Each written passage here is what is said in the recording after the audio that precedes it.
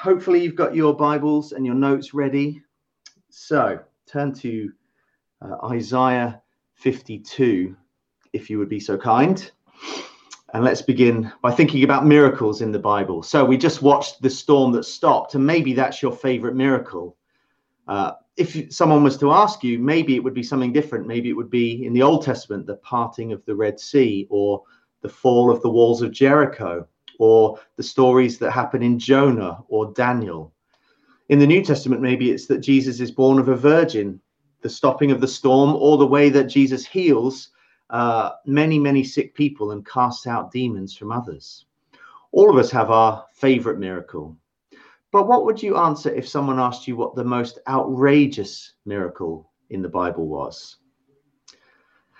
I would go to Romans chapter 4, verse 5, where the Apostle Paul writes these words, that God justifies the ungodly. Now, everybody thinks that God's job description is to punish bad people for the wrong things that they do and to reward good people for the good things that they do. That's generally how people view God. But the Bible, and the gospel specifically, would disagree with that view. For the gospel says to us that God justifies the ungodly. Now, what does that mean? Well, that means that God declares bad and guilty people to be innocent and righteous. That goes beyond miraculous. That goes into the category of scandalous. But it's also very, very good news indeed. For every single one of us is ungodly. Deep down in our hearts, I think we know that as well, that we failed to be the people that we want to be. We failed to do the things that we ought to do, and we've done things that we should not do. And we look for ways to ease our guilty consciences and the burdens that we feel because of those sins. So usually we try and blame shift. We try and put the blame and the guilt on someone else. So parents blame their children, wives blame their husbands, husbands blame everybody else, whether it be their bosses or their kids or their wives or their neighbors or the random person in the street. We blame shift because we don't want to have to deal with the burden of our guilt. And it's a source of great tension in our homes, in our workplaces, and even in our churches. We all have something in our past that we regret. Something that we wish we could redo or relive. Something that we wish we could erase or cancel or switch so that there would be a better outcome or a different situation. We're all trapped in consequences of sin that perhaps we didn't intend, but we started in motion. And so often we try and medicate ourselves with some kind of placebo antidote of entertainment or romance or overwork or achievements. Anything that will help us to deal with the guilt that we feel. But our problem is not so much the guilty feelings, but the real and objective guilt that is ours before a holy God. In Romans 3, again, the Apostle Paul would write that no one is good, no one seeks after God, and all are held accountable to God for what we've done.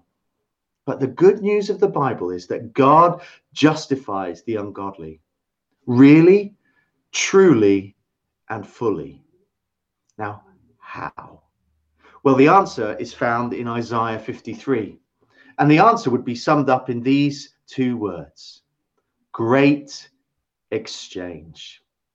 Isaiah 53, as we said last week, is the pinnacle of perhaps the most amazing revelation in the entire Old Testament of who the Messiah is and his penal, substitutionary, atoning, sacrificial suffering and death for people like you and me. In fact, Isaiah 53 so pointedly describes the cross of Jesus Christ that it reads more like history than it does prophecy.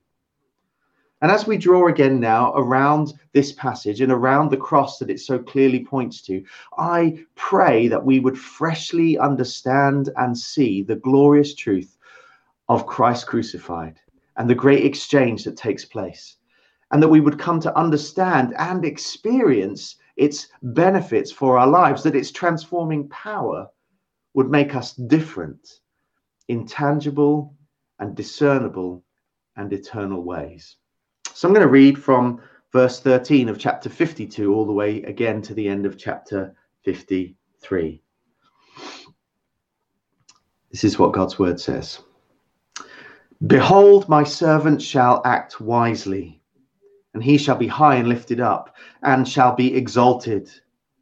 As many were astonished at you, his appearance was so marred, beyond human semblance, and his form beyond that of the children of mankind.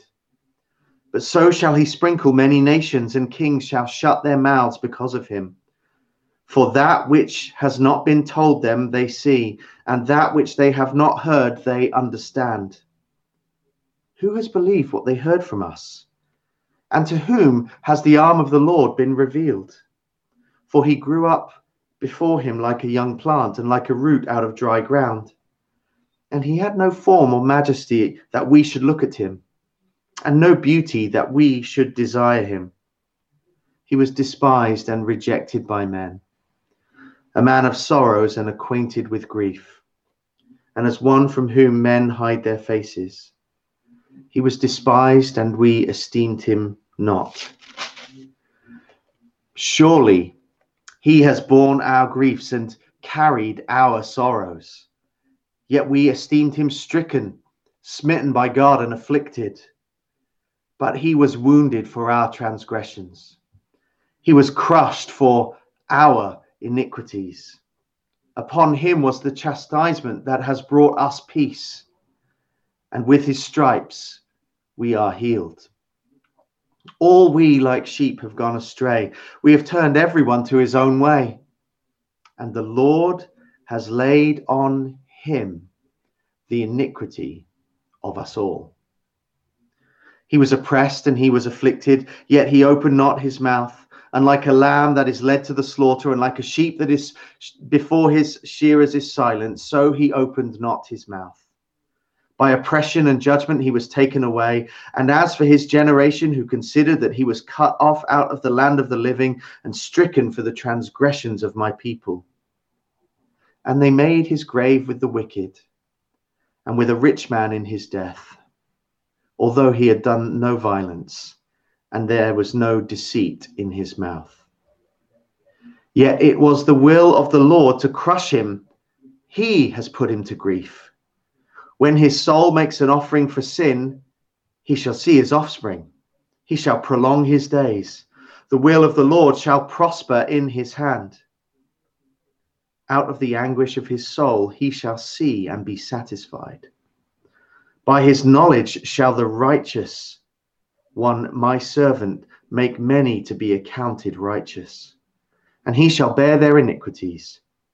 Therefore I will divide him a portion with the many, and he shall divide the spoil with the strong, because he has poured out his soul to death and was numbered with the transgressors. Yet he bore the sin of many and makes intercession for the transgressors. Let me just pray. Father, we thank you for your word, and we pray now that you would speak to us, that you would remind us of the truth of the gospel in this passage of Isaiah, and change us by your transforming power through the work of your Spirit in tangible, discernible, and eternal ways. We pray for your glory. Amen. Amen. Well, as we said last week, verses 4 to 6 really are the heart of this passage, and it's the place where this great exchange can be most clearly seen.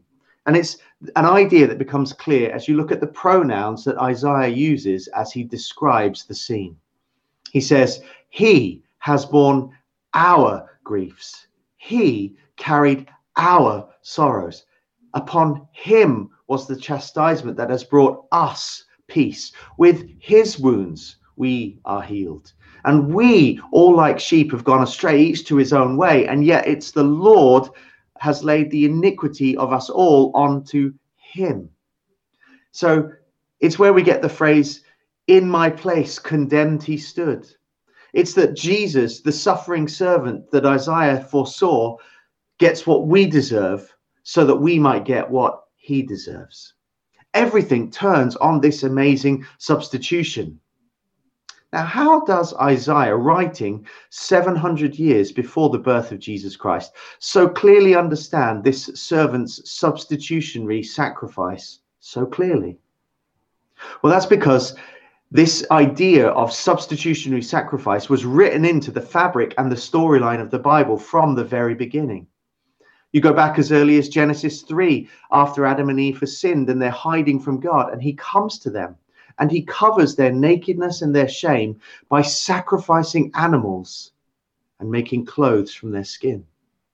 Then in Genesis 22, when Abraham takes his long-awaited promised son up the mountain to sacrifice him on an altar, God steps in at that moment where Abraham is about to plunge the knife into Isaac's body and reveals a lamb who could be sacrificed in his place. Then you get to Exodus 12, where God is preparing to send the angel of death out into the nation of Egypt to take the lives of the firstborn in the land. But he promises that for all those Hebrews who sacrifice a lamb and paint the blood on the lintels and the doorposts of their house, he will pass over them because sacrifice has been made. And then through the law and the temple, right through the Old Testament, all of these daily and yearly rituals and sacrifices that the priests conducted and observed, they all pointed to the fact that bloodshed and sacrifice was needed to pay for sins in the place of sinners. So Isaiah understood how deep our sins go, but he also understood that moral reform, trying harder, turning over a new leaf, or a dose of religion cannot deal with our deepest, most serious problem of sin. Someone has to die for sin. Bloodshed is required to pay for sins. And that's either yours and mine, or it's someone else's. And by the Holy Spirit, Isaiah realizes that at the heart of the most important event in human history is an act of self-sacrifice and substitution, a great exchange. And he draws our attention to three elements and three benefits of this great exchange that we see in this passage.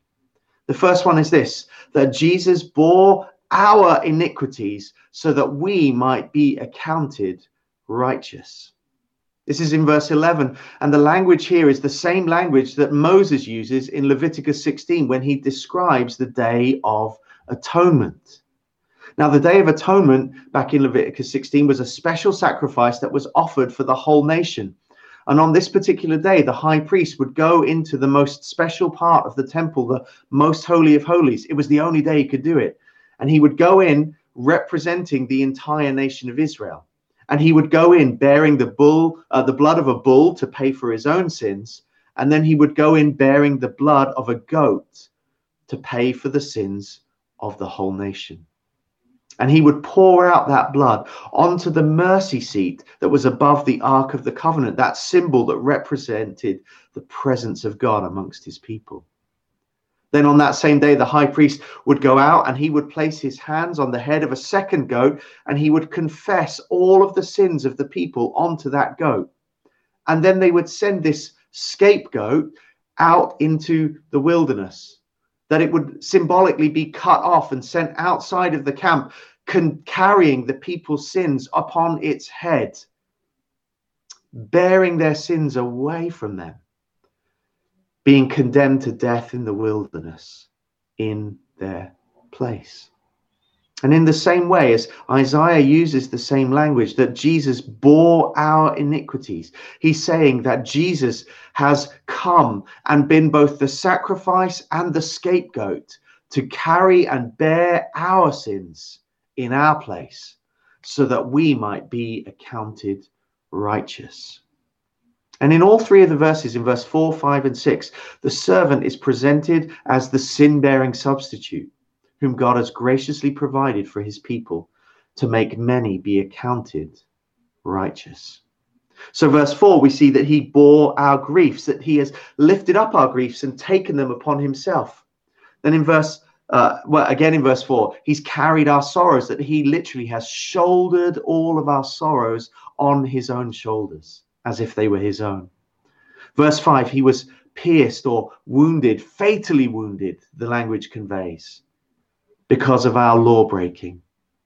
And he was crushed, which is a way to describe or surmise being trampled in the dust unto death for our iniquities, which is a word that means for our acts of evil. And in verse 6, God has laid on him the iniquity of us all. But not just sin in general, but your sin and my sin very specifically.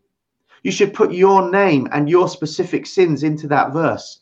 On Christ, God has laid the iniquities, the anger, the lust, the impatience, the pride, the selfishness, the hatred, the greed, the complaining, the bitterness, the gossip, whatever it might be, of me and you. And they are transferred to Jesus, our scapegoat, who then carries them away from us and pays the sacrifice needed that we might be accounted righteous. In John Bunyan's famous story, The Pilgrim's Progress, the central character, Christian, is on a journey, but he's carrying an immense burden on his back that makes him weep under the weight of it as he struggles, because there is nothing that he can do in and of himself to rid himself of his burden. He's incapable of removing that burden from his back and from his soul. So he lives with it, weighing him down day after day after day. But in chapter 3, Bunyan writes about a crucial turning point in Christian's life. And this is what he says. Now I saw in my dream that the highway upon which Christian was to travel was fenced on either side with a wall, and that wall was called salvation. So upon this way, therefore, did burdened Christian run, but not without great difficulty because of the load on his back. And he ran thus till he came at a place somewhat ascending, and upon that place stood a cross, and a little below in the bottom there stood a grave. And so I saw in my dream that just as Christian came to the cross, his burden loosened from off his shoulders and fell from off of his back and began to tumble, and so continued to do till it came to the mouth of the grave, where it fell in, and I saw it no more. Then was Christian glad and lightsome, and he said with a merry heart, He hath given me rest by his sorrow, and life by his death. What weighs on your soul and your conscience this morning? Maybe it's sins from your past.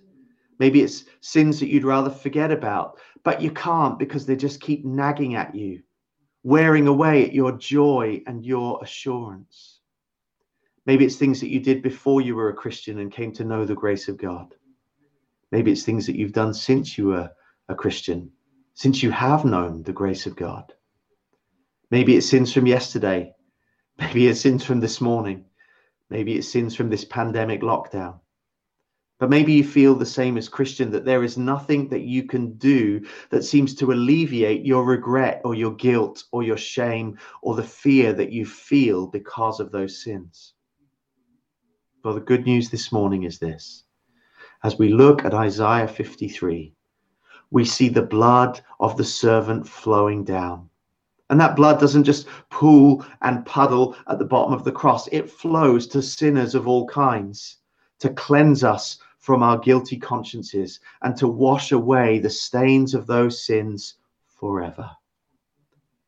Jesus takes our guilt and our shame and our loss and our despair, and he gives us in its place forgiveness and life and new hearts and new hope, because he gives us a new righteousness that is his.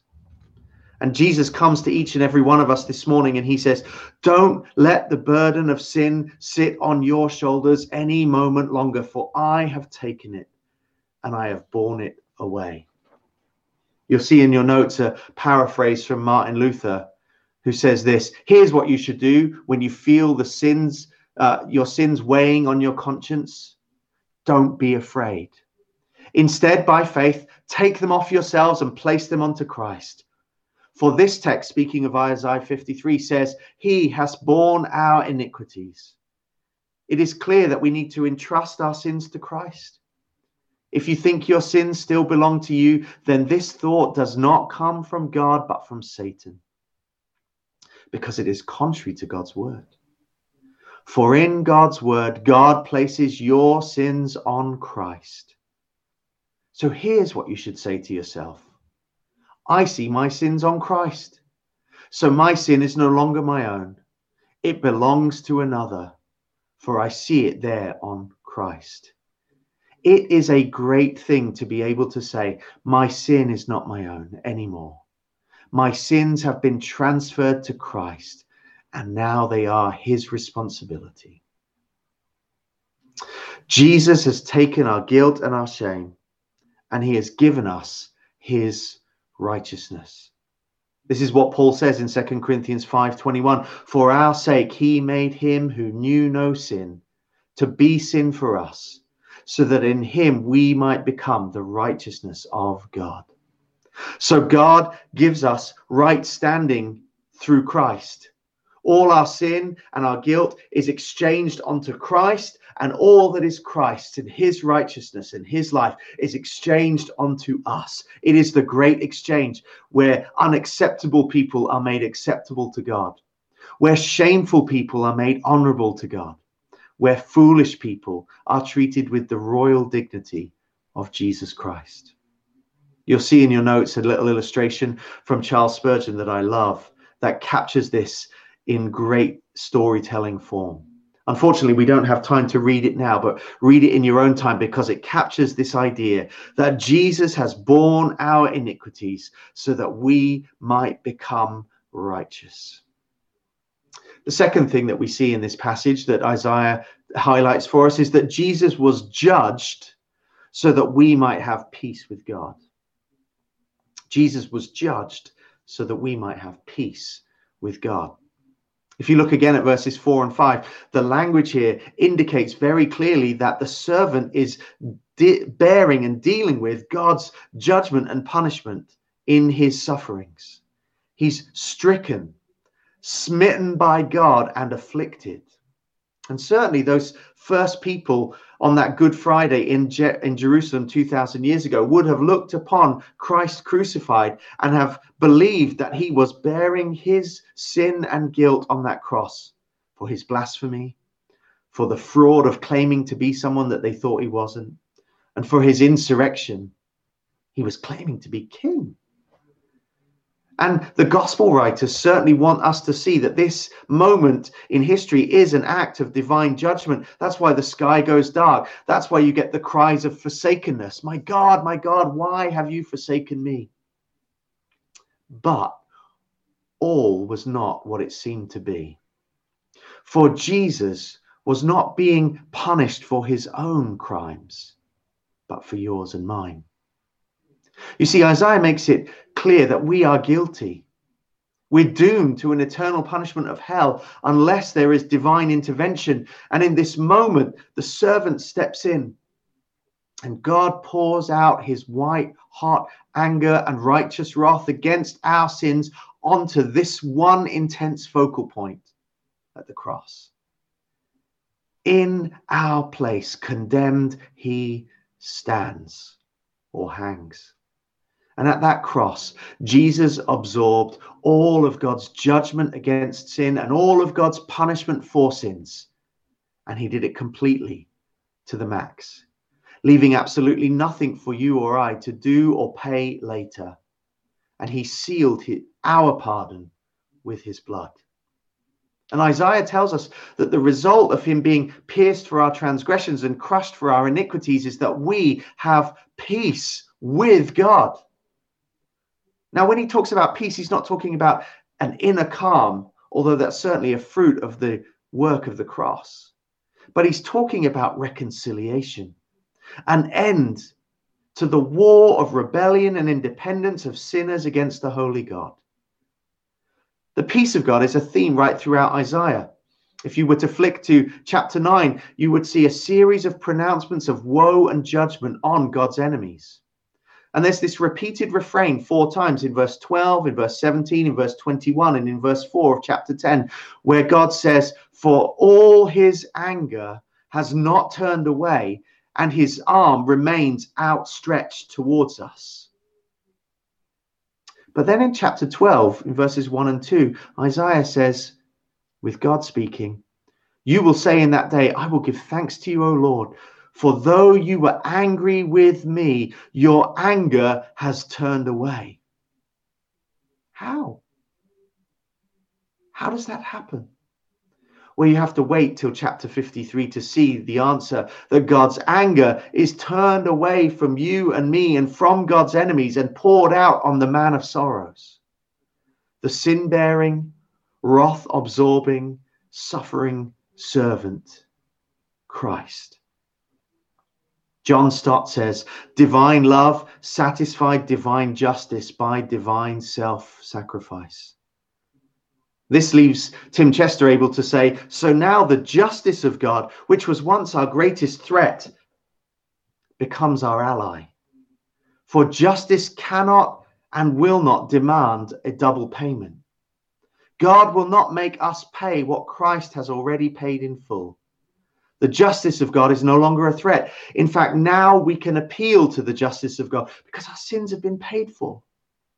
So we say to our souls the words of the old hymn that we'll sing after this sermon. "Now why this fear and unbelief? Has not the Father put to grief his spotless Son for us? And will the righteous judge of men condemn me for the debt of sin now cancelled at the cross?" So we have peace with God. That means that whatever our circumstances, whatever turmoil or hardship or sufferings that we face, even the coronavirus and the lockdown that we're experiencing right now, we can say, we have peace with God. And it's a peace purchased by Christ, bearing our sins and the judgment that we deserved. And that peace with God is the foundation for us to experience the peace of God in our lives today. Because of that objective reality of peace with God, we can experience peace, the peace of God that brings comfort and assurance and hope that surpasses understanding. Jesus was judged so that we could have peace with God. Then thirdly and finally and quickly, Jesus was wounded so that we might be healed.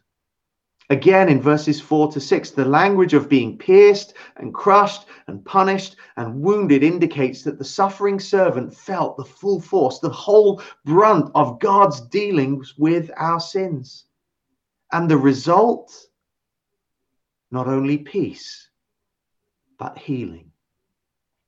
You might say it like this: the great physician who came for the sick undergoes the operation so that the actual patient obtains the healing. Now, verse 5, unfortunately, has been hijacked and kidnapped and used and abused by false gospel teachers, prosperity gospel teachers, to speak about the instant physical healing and the full health and the best life now that you can experience. But that's not what Isaiah meant when he spoke about healing. It was more comprehensive, more holistic, more glorious than just physical healing in the here and now or health in the here and now. The healing that Isaiah describes is a healing that Jesus will bring, that will deal with all of the consequences and effects of the fall. All the physical effects, all the spiritual effects, all the creational effects, all the cosmic effects, both here and forevermore. It speaks of a healing to all of the damage done, the sin and sickness and death that will one day be fixed and repaired and restored, that all the wrongs will be righted, all the things that are broken will be completely and fully healed. So yes, I totally agree that God heals today. And yes, I want to pray for people to be healed from the sick today. But this verse gives me more hope than a false gospel preacher. For this verse gives me hope that all my prayers for healing will be heard and answered. Perhaps in this life, but certainly in the next. For we will share in the healing and the resurrection life of our Lord Jesus Christ. So the Apostle John would say in Revelation 21 that there is a day coming where God will dwell with men, and he shall be our God and we shall be his people, and he will bring an end to all sickness and death and sorrow and tears and crying and pain and mourning and grief, and he will make all things new. So Jesus was wounded so that we might be healed. This is the great exchange, and these are the elements of the great exchange. Jesus takes our sin. Jesus takes our judgment. Jesus takes our death so that we might be righteous, so that we might have peace with God, so that we might be healed. If you're watching this and you're not a Christian, the thing that you need to know is that this doesn't happen automatically. It's a truth that needs to be believed by mental assent and understood intellectually, but it's a truth that needs to be believed by faith and received by faith. We must acknowledge the heinousness of our sins and our desperate need of a Savior. Then we must run from those sins into the welcoming arms of Christ and rely on him and his blood shed in our place to cleanse us from all unrighteousness. And we must bow our knee to him and confess that he is our Lord and our Savior. We come to him who promises that all who are weary and heavy laden can find rest and peace, righteousness, healing, life, and joy. Behold the great exchange. Christ died so that we might have life. Christ bore our sins so that we might be accounted righteous. Christ was forsaken so that we might be accepted. He bore our misery so that we could share in his glory. Because divine hostility was fallen and poured out on him in our place, we have peace with God. And because he was wounded and died, we can have eternal healing and life. This is amazing grace. This is love, vast as the ocean. This is the great exchange. Let us rejoice and be glad. Let us pray together now.